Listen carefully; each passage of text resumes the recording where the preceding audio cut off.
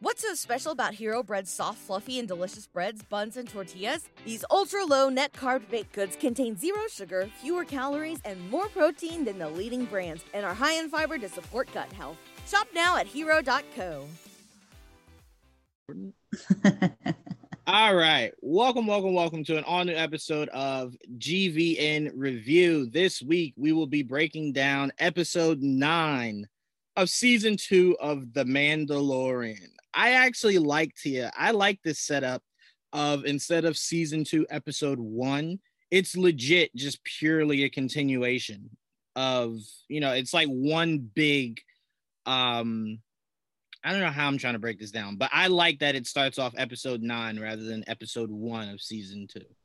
Well, I feel like it's very much keeping in line with the movie Star Wars, the Star Wars movies, right. Because, episode 1, 2, 3, 4, The only thing I would say that gets a little confusing, because when you were like, oh, season 2, episode 9, that could confuse people in thinking that you, we're reviewing the 9th episode when we're reviewing the first episode of season 2, but it's titled the 9th. So you could say, and I'm not trying to correct you or anything. I'm thinking out loud where it could be like, oh, the 9th episode of The Mandalorian. And that's all you say, right? I don't know. They made it a little confusing. I still like it, but it's a little confusing. No, it'll be confusing regardless. Because if I just said episode 9 of The Mandalorian, people would think is it still season 1?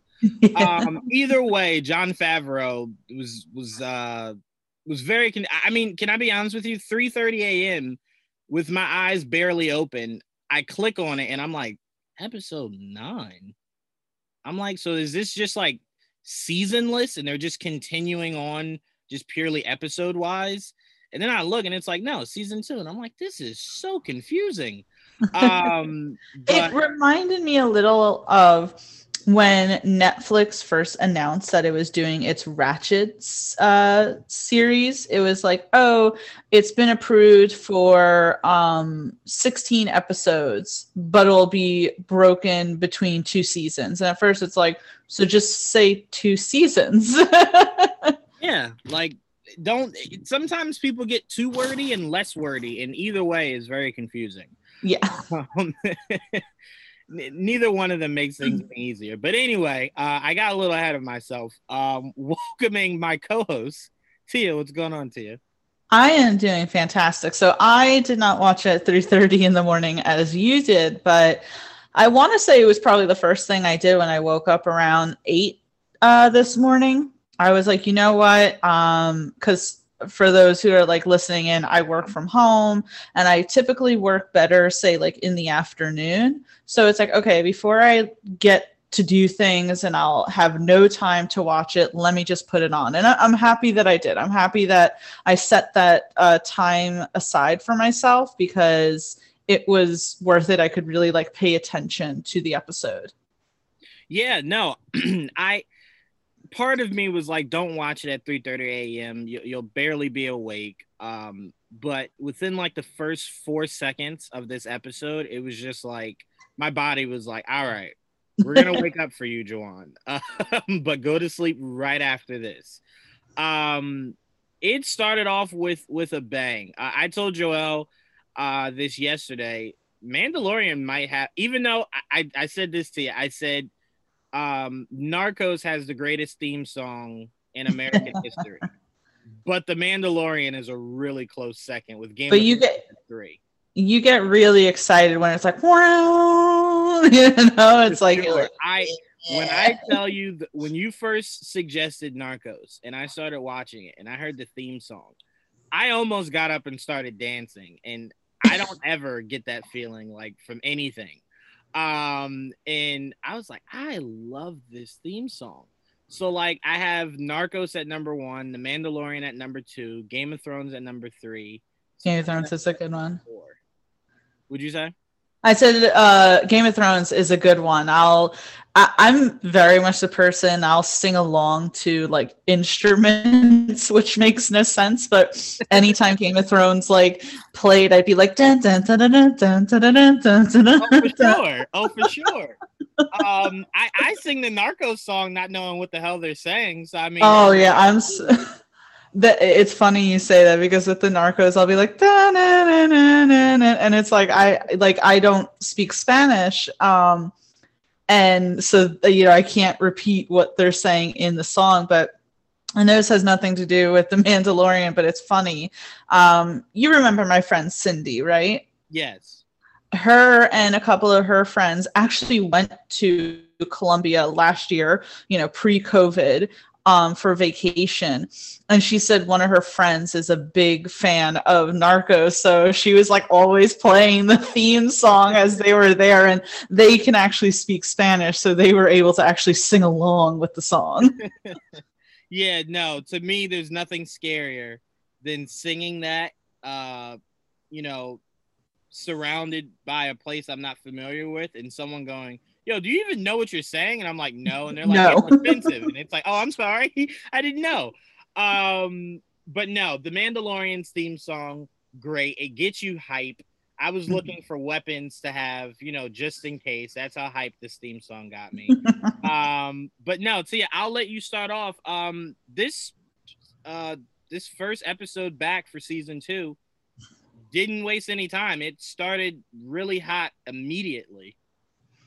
I like the thing about The Mandalorian that I love the most is the adventure. Him as, say, a bounty hunter, going on his little missions to find out more information. Because the thing is, like, season 1 ended with, that huge, cliffhanger with Moff Gideon and the Darksaber, and Mando flies away with Baby Yoda, saying that he's going to find, his home, his people to return him to.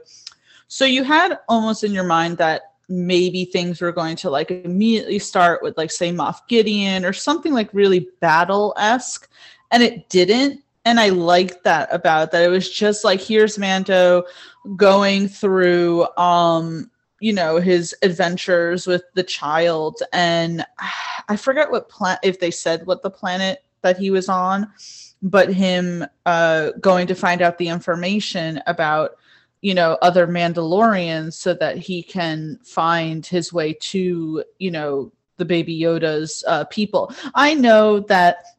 See, okay, can I tell you really quick? Like, Disney tries so hard to have people not call it Baby Yoda. And I say this because there's a makeup brand called ColourPop. And for one of their eyeshadow palettes, they did a collaboration with Disney. And on the front of the eyeshadow palette is a picture of Baby Yoda, but it's called, like, ColourPop, collaboration, the child, palette. And I'm like, you guys are really trying to, like, make this whole the child thing stick, and we all know it's Baby Yoda. Yeah. And what's funny is I've been asked, like, my aunt texted me, right? A few days ago. She texted me and she's like, so when did I miss Yoda having a child? I'm like, what are you talking about? Like, I'm thinking she's reading, like, the comics or something. She's like, I'm watching The Mandalorian for the first time, and I didn't know Yoda had a kid. And I said, well, that's because he didn't. And she's like, well, then why does he call himself Baby Yoda? I said, because Yoda is a race. Like, they're that's what they're all called. It's Yoda. And she's like, wait, what? I'm like, yeah. I'm like, first of all, in this timeline, the Yoda is dead, like super dead. Ultra dead. Yeah, like ultra dead. He's a spirit. So I'm like, didn't have this baby. So my mom thought it was like literally like baby version of like Yoda, and I had to say no, that's just another member of that race, but it's not given an official name. And it's cute, right? Like when Groot was like a baby, you called him Baby Groot. They never said that in Guardians of the Galaxy. You were just like Baby Groot. So it's like, oh, it's Baby Yoda. Yeah, I mean, I don't really have any issue with that. And honestly, I don't blame anyone that asked that question. I just find it funny. But I don't blame anyone that asks that. I mean, it's a logical question to ask. I mean, if all you know is Yoda, and then someone's like, "Oh, here's Baby Yoda," you legit would go like, if I said, "Here's Tia," and then here's Baby Tia, you would go, "Oh, that's Tia's kid." You wouldn't go, "Oh, that's a whole nother Tia." Like, so I'm like, I completely get it, and I never fault anyone. Like, to me, the best feeling whenever someone doesn't know anything is to always ask. Like, ask me. Like, I'll never make you, feel like, oh, you should have known that. I love having these conversations. So I'm like, the best thing to do is to ask me. The worst thing to do is for you to go and assume, and then sound crazy. So I'm like, yeah, just ask me. But Baby Yoda, I love it. I'm not sure what the planet is. I was going to look it up, but then I got too lazy to. But this starts off with a bang. I mean, we see him show up to this. And before I even get into that, I do want to add, I agree with you. I don't need you to start literally where it ended. I need you to start where the story progresses the best. And that's him fulfilling his mission, which is trying to figure out where the hell he could send this kid. We will get to the really good stuff soon. Like, I remember the first 4 seconds of this episode, Tia. Mm-hmm. Excuse me. I legit was like, where the hell is Ahsoka? Where are the Jedi? And then I had to tell myself, like, relax. It's the first episode. Like, right, like, they'll get to it. they will get to it, and the payoff will be great. So, but yeah, I mean, start off where, you think it's best, and, progress from there. That's what we didn't get too far. We're literally setting the stage for the first 5-10 minutes of this episode. But Joel, I'll ask you, was it a little confusing to open this up and see that it was episode 9 of season 2 rather than episode 1 of season 2? It was awkward because I'm like, what? I was very confused. I didn't know what was going on. I thought I missed something. Like, did they drop everything and someone already on episode 9 of the season? I'm like, so I had to like look twice. I'm like, oh, it says 2-1, chapter 9. All right, that made more sense. Even though it caught me off guard. Yeah. Yeah. So go ahead. No, it's just it caught me off guard when I first saw it too. So I get it. Yeah, it was just like me and Tia were saying, like, how do you even say it if you're trying to tell someone, like, hey, did you see season 2, episode 9, chapter 9? And the person would be like, yeah, I think. But we were setting the stage here, and we were saying how this episode started off like really hot. It didn't waste any time. I tell you guys all the time, I want my season 2s and my sequels to always be like that. Season 1 or the first movie usually sets up the story. Once we understand the story, just go crazy action. And this episode gave us all that. So we start off obviously with Mando going to this, I guess, not a boxing match, but like a cage fight. Not even a cage fight. I don't know what you would call that. Star Wars is so weird with these things. Yeah, it's an underground fighting tournament. It's like Fight Club. Okay. Yeah. Underground Fight Club, but with weapons. yeah, with weapons. Like gladiatorial without the stadium. It's like underground. 100%. So I'll say this, and then I'm going to go to you first, Tia, and then you, Joel. I legit thought there was nothing more adorable than Rocket assembling a bomb and trying to explain to Baby Groot, like, hey, don't push this button. Groot goes, this button? No, don't hit that button. I thought nothing could top that, but when all those guys surrounded Mando and Baby Yoda goes, shit, and hits the button and closes himself in, I was just like, no, that is like peak adorable. Like, that is hilarious. It was so cute, but like, tell me that you didn't sit there for a moment and you're like, Baby Yoda, you can control things with your mind. Like, why are you scared? Like, I literally saw you set someone like on fire once. I do think he's still. I think he's still really scared to use it. Because usually he knows his limits. Right. even though usually as a Jedi or as a Padawan rather, when you're training, this is all stuff that's super new to you. So like they break you in rather slow. Baby Yoda came out the woodwork and was setting guys on fire. So it takes a lot out of him. So I think he was kind of like, I trust Mando has this. So he just closed himself in. It seems like he's been through this before. So like, I know the routine. Yeah, that's very true. I'm not getting too far. I'm gonna let you talk about this scene, Tia. But we even had someone go in front of the kid. He's seen worse. Like if Mando, he understands what's going on here. But Tia, walk me through that very intense scene. We obviously see Mando looking for other Mandalorians to help guide him. And he thinks this underboss or mob boss, whatever you would call him, has information on where he can find a Mandalorian.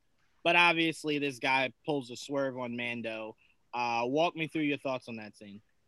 Yeah. Again, like it's what I loved about Mando, and he's a bounty hunter, so you would suspect that being a bounty hunter is going to bring you into like some unsavory places, such as a underground like fight club and shit like that. So you see them fighting and you realize like, hey, this isn't just say like, because when you go and see a boxing match, you don't expect that one of them isn't going to make it out alive, but literally the Cyclops boss dude is like, make sure you finish him, make sure you kill him.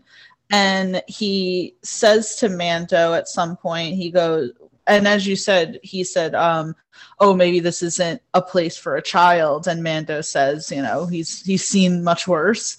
And when the Cyclops mob boss is like, how much you want to bet that guy up there is going to die? And Mando's like, yeah, it doesn't look it. Because I believe at that point that was the guy who was winning. And then suddenly the mob boss shoots him. And I was like, oh shit, like this is all a setup against Mando. And they're all just standing there freaking like pointing the guns at him. But I just love how like cool, calm, collected Mando is. It's, you could have 10 guys pointing their guns at him and he's not going to flinch or be like, what's going on? He takes him out very easily because he's just the boss like that. And I don't want to get too ahead of it either, but I love the end scene of that segment where he has the Cyclops guy tied upside down, demanding answers from him, and then shoots out the light and leaves him to what it looks like being ravaged by some sort of creatures. And I was like, that's really dark. Like, people always say Disney, and it's like, I get it because yes, this is the case as well, that Disney obviously is a family friendly studio and wants their stuff to like be good to watch, if you're a kid. But I'm sorry, that's dark. Like, that's dark. This guy, your imagination's like, this guy's gonna get eaten alive. Well, that's where Disney kind of finds a medium, because they didn't show anything but but eyes lighting up, and then like you hearing them growl. Like, we assume he got eaten to death, but that's where Disney always says that's their comfort zone, to where they don't mind you assuming, but they're just not going to come out and have like a creature come like just start ripping his arms and legs off. Which is fine for me. Like, I'm cool, like, because your mind is so much darker than what you could see on screen. So it's like the images that were going through my head, I feel like were more gruesome than anything they would have been able to put out there. Yeah, I would agree. Joel, walk me through your thoughts on seeing Mando taking out all these guys in his quest for answers. That's all he wanted, was just give me an answer and I'll leave. And this guy had to make things so difficult. Yeah, well, they're assholes. So he has to, he knows what he's getting into with most of these people. And then he knows his armor is so wanted by a lot of people too. So it's like he's a walking possession. And a lot of these guys think they can put, Some people fear him, but there are other people that get cocky and they test him, and they should know better. I mean, he obviously has a reputation, even not by his name, but just what he is as a Mandalorian. But yeah, I thought. I mean, it was a cool scene. It was a great action scene. The Cyclops mob boss guy. I didn't know that was played by John Leguizamo. I mean, that was really cool. Yeah, that was interesting. I had no idea. I saw his name at the end credits. I'm like, who the hell was he playing? And I had to look it up. That was cool. He was unrecognizable. Like I had no idea that was him. Yeah, it didn't even sound like him. No, and usually it does. At least you always sound a little bit like him. I didn't even. Yeah, John Leguizamo always was like, no, I need to sound like John Leguizamo. But he pulled it off. Like he was unrecognizable in his part. I think his name is Gord Koresh or whatever. But yeah, it was a really cool scene. It was just him being a badass, and I love when he hung him up for the whatever those fucking demon dog things were, the coyotes in the alley. That was pretty cool too. So it was a great way to start it. Mando is.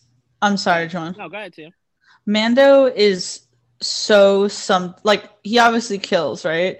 But he sometimes lives by the whatchamacallit, the Batman code of morals, where he's like, he's not going to kill you. He's just not going to save you or make sure you're alive. Because he did that in the first season too, where he left those bounty hunters, but put the tracker on them so they got crashed into and shot up and everything. So it's Mando's okay, I'm not gonna hit you with a beam, but I'm gonna make sure that you're torn apart by dogs, and it's not gonna phase me one bit. Yeah, I don't feel bad. That's what I love about Mando, because he gave him an opportunity. It wasn't just oh, I'm gonna string you up and leave you here to die. He told him numerous times, bro, I will pay you for this information. Just tell me what I need to know. Yeah. I'll pay you. I'll forget that you drew guns on me and everything. I'll pay you. Let's just move forward. Guy wanted the armor. And then he told him, he said, I want your word that you won't kill me. He said, I give you my word. I won't kill you. Right, exactly. But again, he's not going to cut you down and just let you go on your way. Right. He's a man of his word. Speaking of which, man of his word, we can move forward a little bit. We see Mando head to a Tatooine. Tatooine. I love hearing the name Tatooine. I love it. He heads there where he sees a familiar face that helps guide him to a town where he believes he can find his fellow Mandalorian. So he comes across this small little village that weirdly didn't look all that different than where Luke was raised, really. Obviously, I doubt there's much differences from all those villages. Exactly. Probably all look alike. So obviously, we see him go through this small village. He comes across a bar, and is asking about a Mandalorian. Cantina. The bartender tells him, to ask the sheriff. When he turns around and we see that suit, I almost lost my mind until I said it looks too slim. It looks scrawny. Yeah, it does look scrawny, skinny. What stood out to me in this scene the most was, I want you guys to think back. What stood out to me the most was Mando's reaction when the sheriff took the helmet off. Yeah, that's great. We don't do that. What? You're not a Mandalorian. like something about the aura of that kind of just screamed the Mando. No. We know that we don't do that. You don't take your helmet off. I'm really starting to think, Joel, I'll pose this to you first, purely because we come from Star Wars, the Clone Wars, where we saw nothing but Mandalorians take their helmets off. Right. I'm starting to think Mando was raised to think that Mandalorians are not supposed to take their helmets off, purely based off of his reaction. He looked like is he fucking taking this off in front of me? Like, what is he doing? So walk me through the introduction of the sheriff, and then the marshal. The marshal. I say the sheriff because he was in Justified. Like, I know. The marshal. Thank you, Tia. But walk me through seeing the armor, seeing the marshal, and then Mando's reaction to it, setting up this next scene. Well, it was very. As soon as that whole scene started, as soon as they got to Tatooine and they ran into his old acquaintance, I think from last season he was in Tatooine, it looks like too. So that lady, once he got there and then you see him kind of riding through the town, and it kind of felt like an old Western movie scene where he's just going through town and everybody's hanging out outside. Only thing was missing was the tumbleweed, honestly, at that point.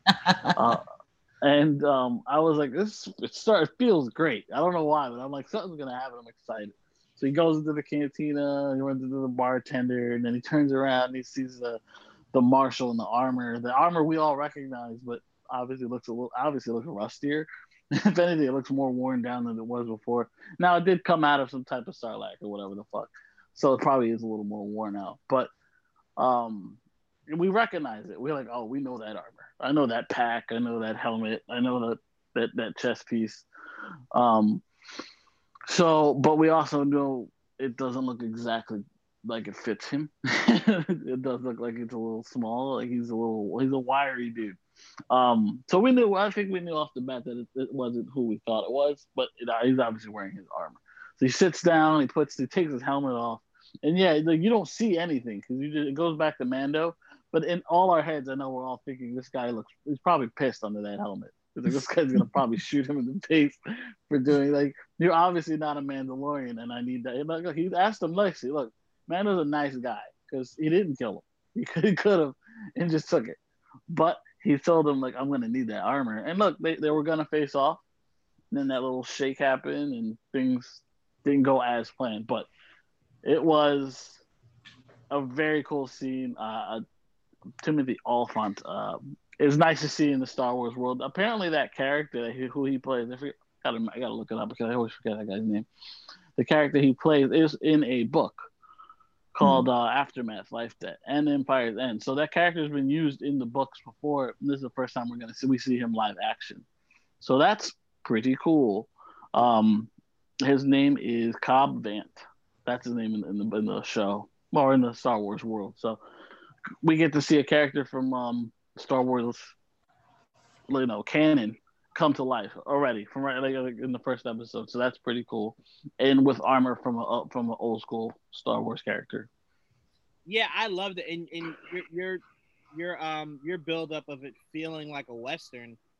Correct me if I'm wrong. It even sounded like as the marshal walked, you heard like spurs. Yeah, it did. I'm like, I loved everything about it, and that's one thing that I love that Jon Favreau has been very consistent with, is that it always feels like a Western. And do you know how hard it is to make a show that takes place in literally outer space feel like a Western, and it feels so authentic? It's great. It's really, really, really great. But Tia, I want you to walk me through a little bit of that scene, some parts of that scene that stood out to you, and then you can kind of lead us into us kind of getting our big conflict of this episode, which is the big worm or monster, whatever it is, attacking the village. I keep forgetting I can't say town. It's like, I guess, a village. But us seeing this huge monster, which, by the way, they're doing a really good job on how these monsters look in this series. Yeah, look great. Episode 1 of season 1, that monster that was biting onto the ship as they were trying to flee looked great. And then this one looked great. So, huge shouts out to their SFX team. These monsters look really, really, really good. But, Tia, I'll pass it off to you. So, Timothy Olyphant definitely has somewhere in his contract that every project he's in has to be a Western or just feel like a Western.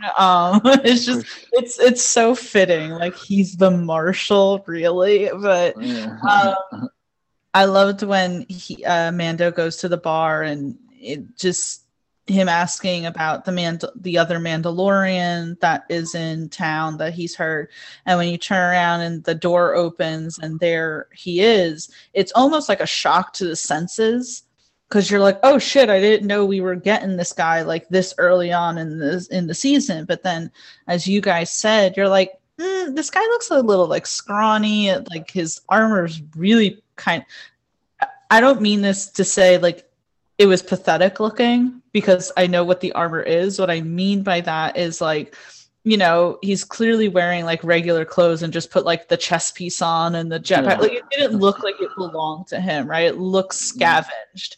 And when he's like, to the bartender, give us, you know, he said something like 2 snorts of schnapps or something like that. I don't know.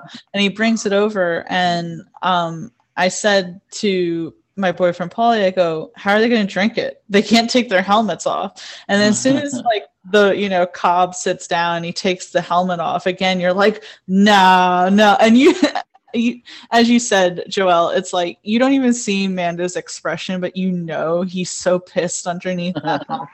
Like you were shocked. You're like, no, you put that helmet back on. And then there it is, you know, Timothy Olyphant, and it's like, okay, I'm gonna say this like so we get it out of the way. But the man's looking like a silver fox. I was like, oh shit. There's that. You know, they really looked like they were gonna have some like, you know, freaking Texas standoff there. Both of them kind of touching their guns and looking at each other, and then suddenly you hear the rumble. And I kind of thought it was like a little comedic in a way, because I don't know what the creature is, but it looks like a woolly mammoth almost, with the big tusks. Yeah. And the thing gets like completely devoured, and I don't know why I kind of thought that was funny. It was like this big sandworm that you expect is going to make all this destruction and everyone's running from it. It's like, oh, it just takes a little woolly mammoth and it's good. But yeah, no, I liked it because you really thought that the main conflict was going to be in this episode between Mando and Cobb, and it ends up being that no, they have to side with each other.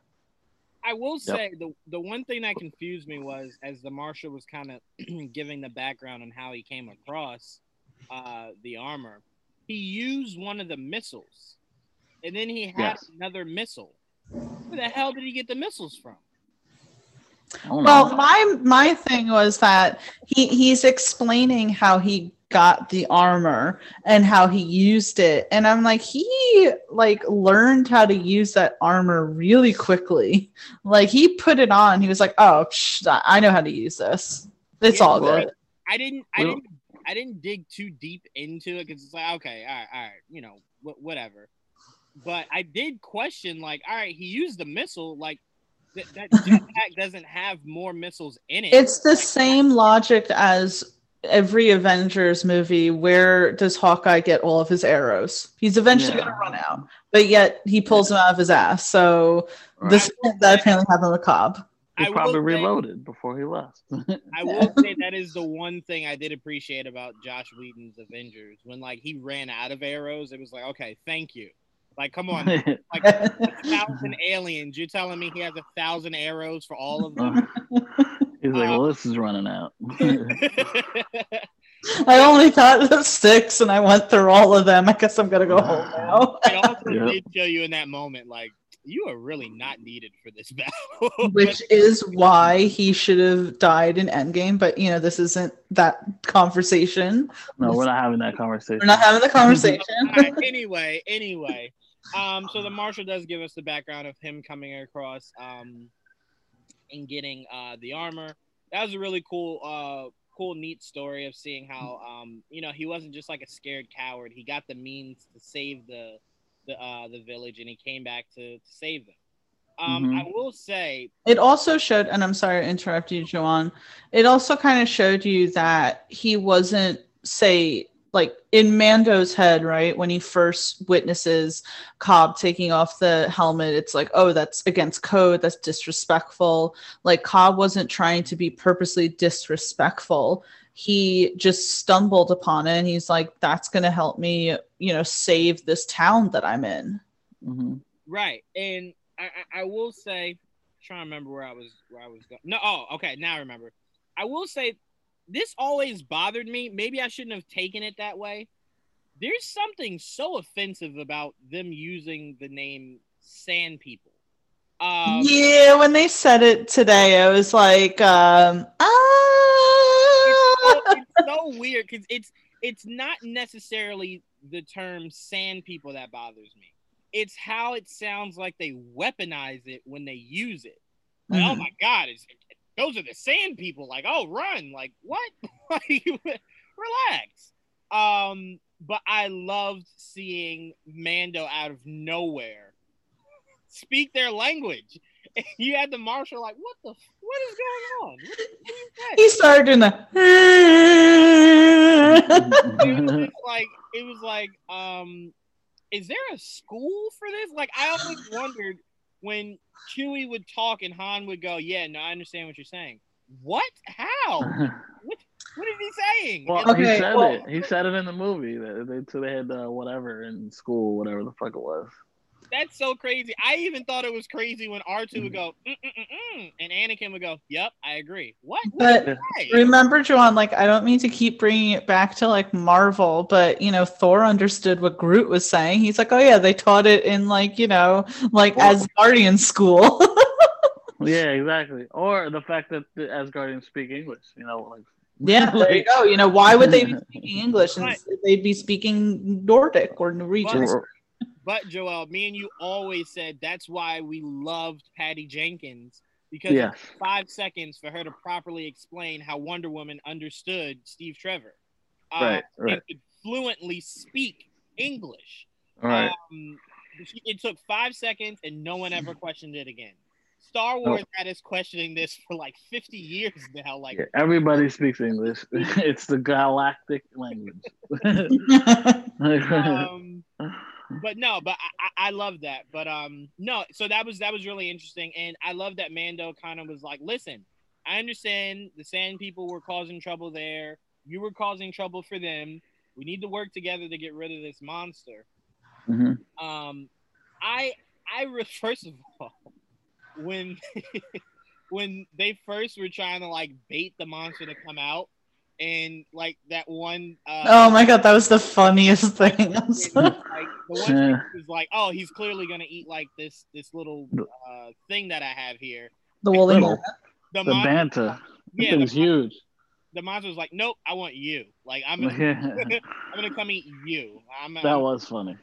Because he's so much smaller than that monster. But it was just funny, like him like running, because he's like, oh, this is clearly, the woolly mammoth looking thing's clearly the bait, and he's just like, oh shit. And like the look on the others' faces, like, I mean, you couldn't. Okay, I'm sorry, this is like way off topic, but are those their faces or are those like masks? I was like wondering that today.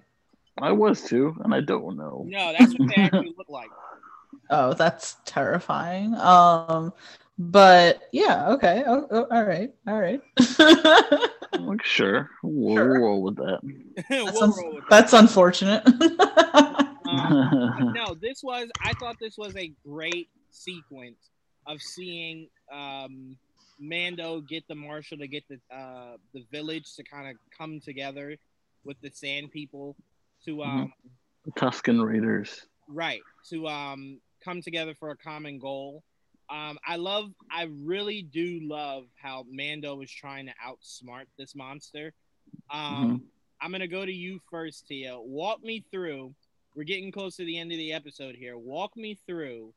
Obviously, we all sat there and was like, all right, well, he's clearly not gonna die, but like, how is he gonna get out of this?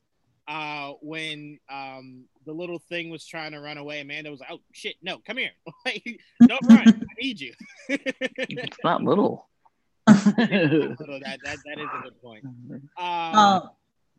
I want to backstep it just a few steps because I had a few comments here.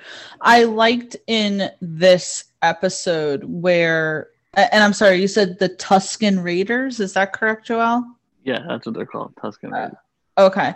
I like how this episode kind of like humanized them because in the movies, and correct me if I'm wrong, but we've only ever seen them as like the screaming, wailing characters in the background, or like, just waving their weapons, and you're like, oh, these guys savages, are almost. Yeah, savages.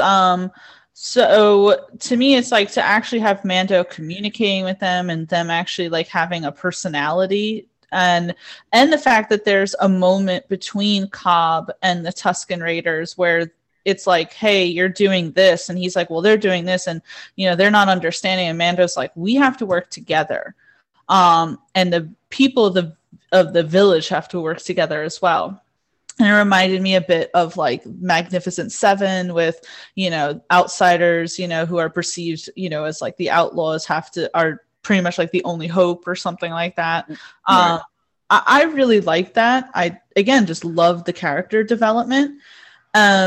And then they have this big plan. They're going to set the explosives to the sandworm and shit, and all of that. And at first that doesn't work. They did get the sandworm over the frickin' pile of explosives, and it didn't work. So Mando has this idea of like, hey, if it goes from the inside, which I felt so bad for that woolly mammoth thing, because it's like, oh, sorry, guy. Not only are you going to explode, but you're going to like get eaten too. And it's like, yeah, no wonder he tried to like run away. And as you said, Joanne, like, obviously Mando's not going to die in that instant, but you're like, what are you doing? Stop trying to commit suicide here. And I thought it was great. I have to tell you, I was disgusted when you found out that the sandworm could like spew acid vomit. I was like, oh God, as if it isn't worse. Like, as if and I felt like he was picking off so many like Tusken Raiders that I was like, is there going to be any of them left? I thought it was great. They got the worst of it. They weren't scared though. But well, tell me this, Joel. Didn't you feel like because Mando and Cobb were like, oh, we need the townspeople to help. It really didn't look like the townspeople did anything. It was like all the Tusken Raiders. It's like, you guys could die. It's okay. And it seems like they didn't mind it either. Like they always the first. They always sent their guys to like send the bait, and there was never an argument. Like we'll do it. Well, because I think Mando like says he's like they have lived in this very barren and hard terrain their entire life, and they are as violent as they can be. They keep their word of things. And again, like I love that, like giving personality and an actual like story to these characters that in the past were just the screaming people in the background. Well, that's why I say it's always important, and that's why I'm glad Star Wars and Marvel and DC are finally doing it. Shows are important because they could flesh out things that in a movie don't really matter. And when you're watching the original Star Wars and you're seeing them like screaming crazy people, it doesn't like when you're watching it, you're not like, man, I really wonder if there's like any human side to them. Like, no, you're like, I don't really care who they are. Like, progress the story. In a show, you could show the humane side of them because it's slower. You're able to do more. So that's why shows are important. That's why Star Wars: The Clone Wars, the animated series, was so important. It filled in all the blanks that George Lucas skipped over when he did the prequels. So to me, that's why these shows are important. But Joel, I'm gonna go to you, man. The highlight of the episode. We see Mando like a boss blow up this sandworm and come out unscathed. Yes.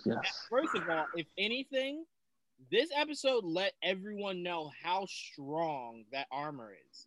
That was acid that was on his suit that did not phase or go through anything. That material is like very strong, but we see him save the day. We see him and the marshal shake hands. The marshal gives him the armor back and says, "Make sure your people know I didn't scuff it up." Excuse me. Yeah, you're the one that broke it on me. Yeah, I like that. Like this, don't send anybody to me. But the highlight, and I want you to go into this first, Joel. The highlight, after we see Mando ride off with Baby Yoda in this new armor, we see a certain somebody pop up from the shadows.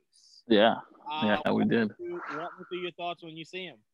Well, before I get to my thoughts on that, I just wanted to clarify that sandworm we keep calling a sandworm is called the Krayt Dragon, and the Krayt Dragon actually ate a Sarlacc, and that's why it was sleeping in a Sarlacc cave. Think about it, because the Sarlaccs are huge, as we know from the original Star Wars trilogy, and the fact that this thing ate a Sarlacc, and they had to try to kill it.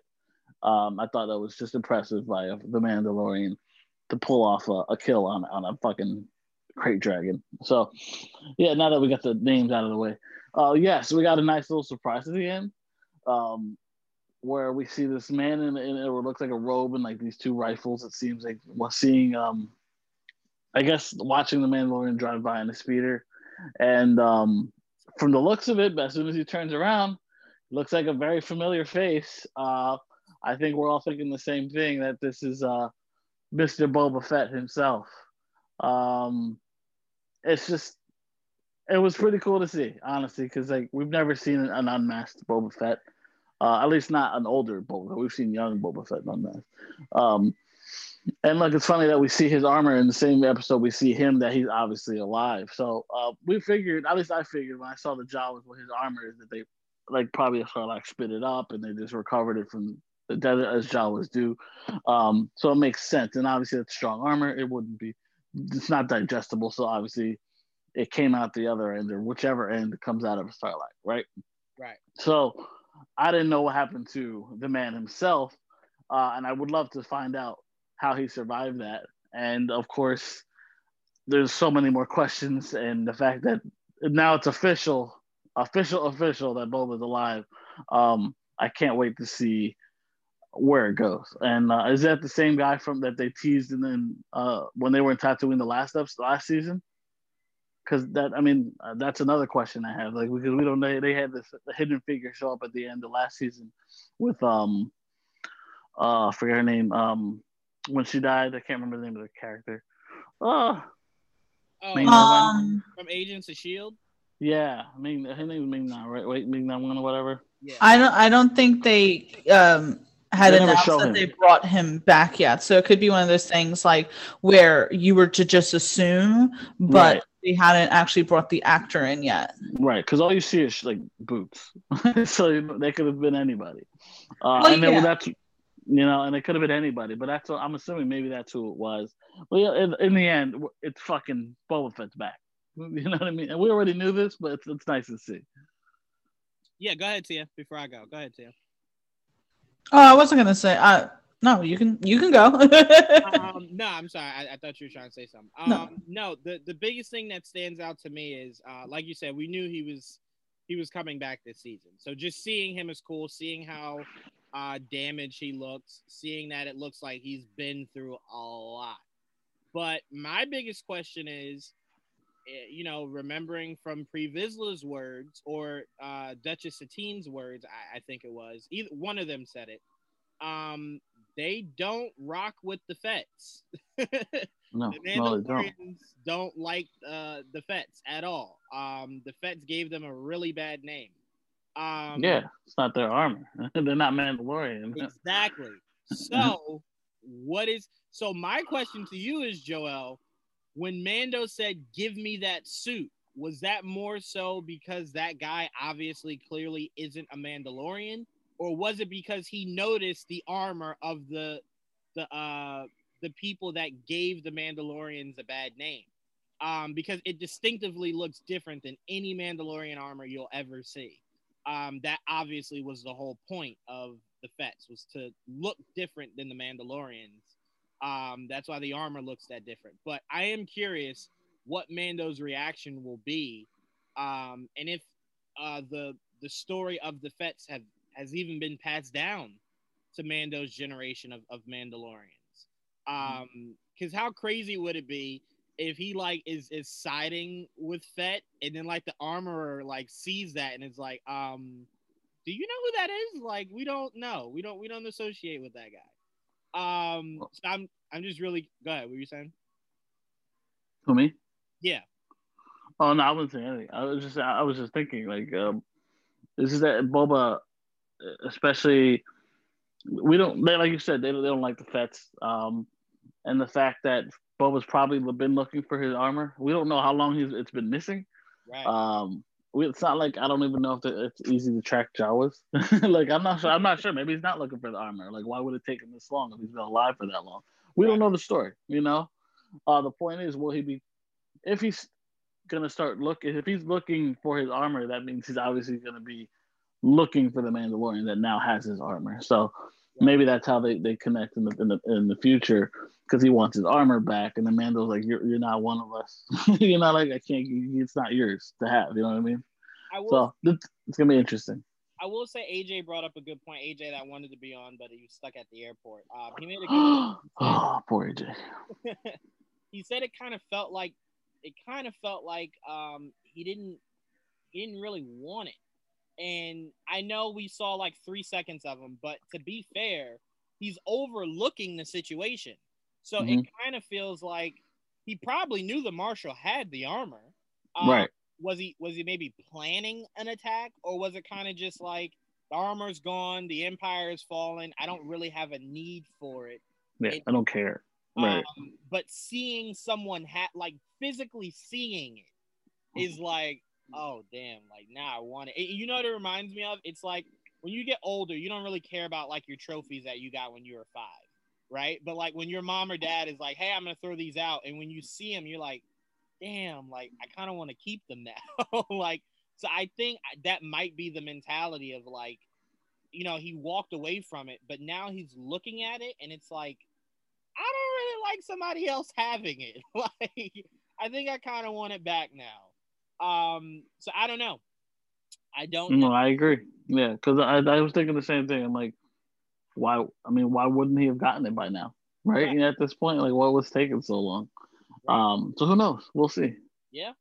I will say this. I'm really excited. Sasha Banks, from WWE, our new SmackDown Women's Champion, has been hyping up her appearance on Mandalorian. I'm curious to see who she is, what she is. I'm curious if those rumors of Rosario are even remotely true. Apparently they are. I mean, that's been confirmed in certain other places already. I feel like every time they ask her, she's been saying no. Like, but you can't. You know, like we went over this yesterday, Juwan. No, but I'm saying I kind of feel like if she was officially casted, and you know, we're now like getting ready for her. Like, she hasn't been like promoting the show or anything like that. Because it's supposed to be a surprise. What shit? Here's what's funny. You can't surprise me if the trades have come out and said that she is gonna be Ahsoka, and then I see it. It's like, oh. Yeah, but you're right now talking to me about you don't believe it, so it will be a surprise, won't it? I guess. I think part of me probably is like, it's true. That's the point, though. I am really excited to see where this show goes. We obviously see Mando was raised not to trust Jedi. They don't trust them. They don't like them. It don't seem like he knows what the fuck they are. He's like, what is a Jedi? But I agree with you, but you know what I compare it to? I'm not even going to make that comparison, but I'll say this. It's more so like you were raised to believe something without even really knowing what it is. Because at that point, and when Mando was raised, in that timeline, the Empire had already fallen. It was only Luke. There weren't like 30,000 Jedi out there. It was Luke. So it's not like everybody all over the galaxy saw this Jedi. Well, so, I think he was a kid when that was like the fall of that era. So it's like, uh-oh. So it's more so of like a fairy tale of what these wizards or these Jedi were. So to me, I kind of feel like his maybe possibly disdain for the Jedi is something more so taught than like him actually coming across one. But I mean, the care and consideration that he has for Baby Yoda, knowing that Baby Yoda is force sensitive, kind of just seems like he doesn't really care. But and he in season 1 really disliked droids, and we see in the beginning of this very episode, he's like, because at first that woman's like, he doesn't like you guys, blah blah, and he's like, you might as well let them work on the frickin' ship, it's like. But that's the thing about Mando. That's what I love about his character. Do we remember why he has a different stance on droids? He befriended one. One saved his life. Well, but that's what I'm saying. It's like we see in episode 1, right? Yeah. In this episode 9, whatever. This is where it's going to get confusing. Chapter 9. That Cobb has such a disdain for the oh my god, the Tusken Raiders. The Tusken Raiders, and Mando telling him like you got to understand where like they're coming from, like work together. So like even Mando having that mindset that he's obviously grown and he's realized like, hey, just because you've had a bad experience with like one section of a whole entire race doesn't mean that like that's what the entire race is, Right. So it's like I think if Mando's understanding that that he could be more open to, working alongside Jedi if he comes to even be, and also being with Baby Yoda, like realizing like this kid and this creature is force sensitive, which is something made him soft. It made him soft, no, not necessarily soft, like open-minded, tolerant. Yes. Yeah, but that's what I'm saying. Any disdain that he may have, or any information, I'll say, that he has about Jedi has been taught. It's nothing he's coming into contact with. But that's the Mandalorian way. You don't really ask questions. So, like, the armorer tells you, hey, we don't rock with Jedi. You just don't rock with Jedi. There is no, like, but why? No, you don't need to know. Just know this is the way. This is the way. Mm-hmm. So there's so much story to be for them to kind of dig into. I will say this: if it wasn't for the boys literally finishing like a few weeks ago, the idea of waiting weekly would really piss me off. But the fact that I got through the boys and it wasn't as bad of a wait as I thought it would be, I'm better suited for this. But I fucking hate this. Just give me the episodes, man. I'm happy that at least this episode was about 53 minutes long, whereas last season the first episode was like 20 minutes, and I was like, "That's it? That's what I'm waiting weekly for? This is bullshit." Exactly. But whatchamacallit? I wanted to comment before Juwan that you were saying if Mando perhaps doesn't know who the Fets are. I kind of find that a little hard to believe because Mando seems to be the person who is so deeply rooted in Mandalorian lore and its history that I feel that he would obviously know who the Fets are. Yeah, the thing is though, it's not really a lore thing with the beef between the Mandalorians and the Fets. It legit was that one timeline. And then remember, the story of the Mandalorians are they kind of went into hiding after Order 66 and the fall of the Jedi. It was kind of like, we're going into hiding. We don't really like what's going on here. That's why, remember what the armorer said, like, we knew coming out would result in a lot of us dying, but we're going to help you. So it's the idea of you can pop your head out, but there's people looking for you. Right. So I do believe in his lifetime, there is a possibility the story of the Fets just was never brought up because it wasn't like the Mandalorians were coming in contact with a Fett in that timeline. So I don't think it's part of their history that they teach. It's just like for example, if like, the rumors. Right. It's more hearsay. But it's possible it didn't make its way to him. But again, I don't know. That's my question that I would love to ask Jon Favreau.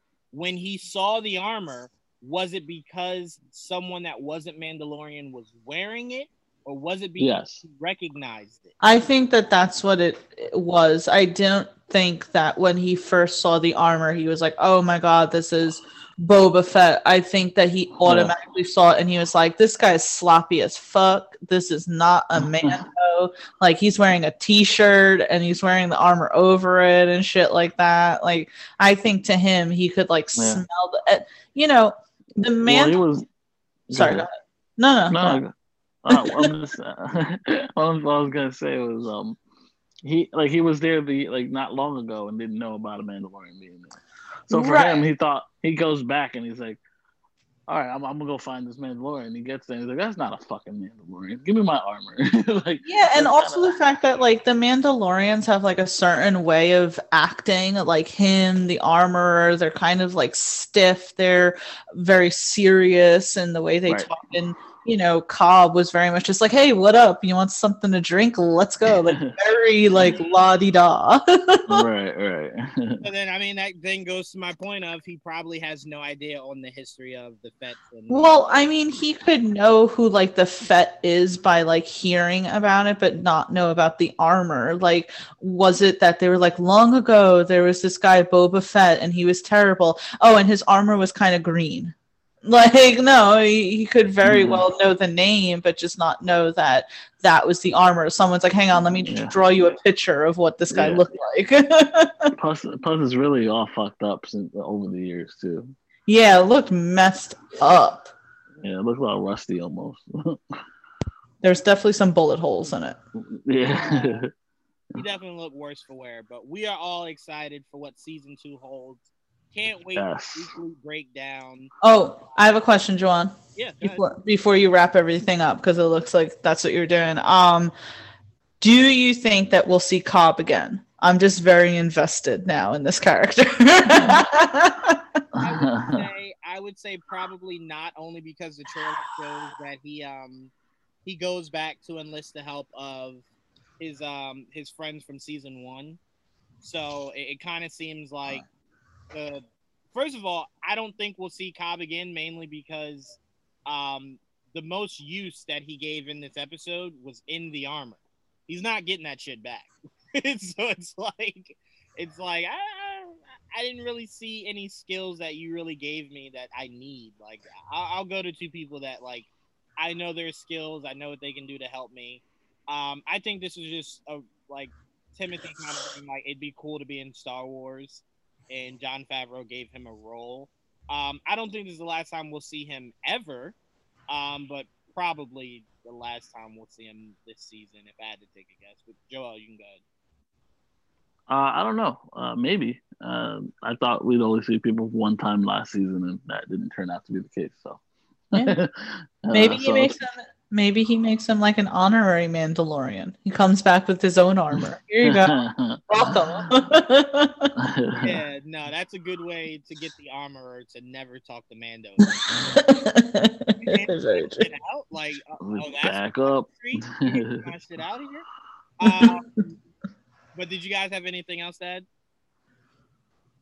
Not really.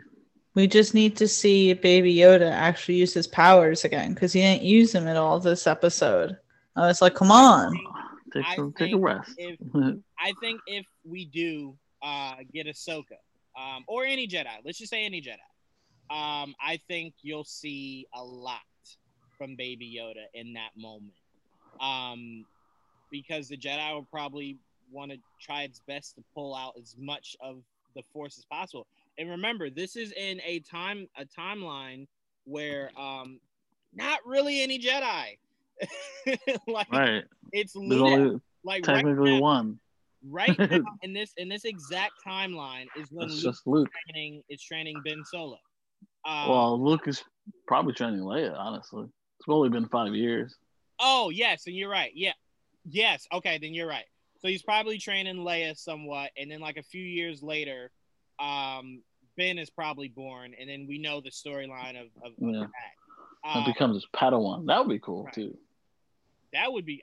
they need a series just with that. Like, legit, you can get Sebastian Stan to play a young Luke Skywalker. There you go.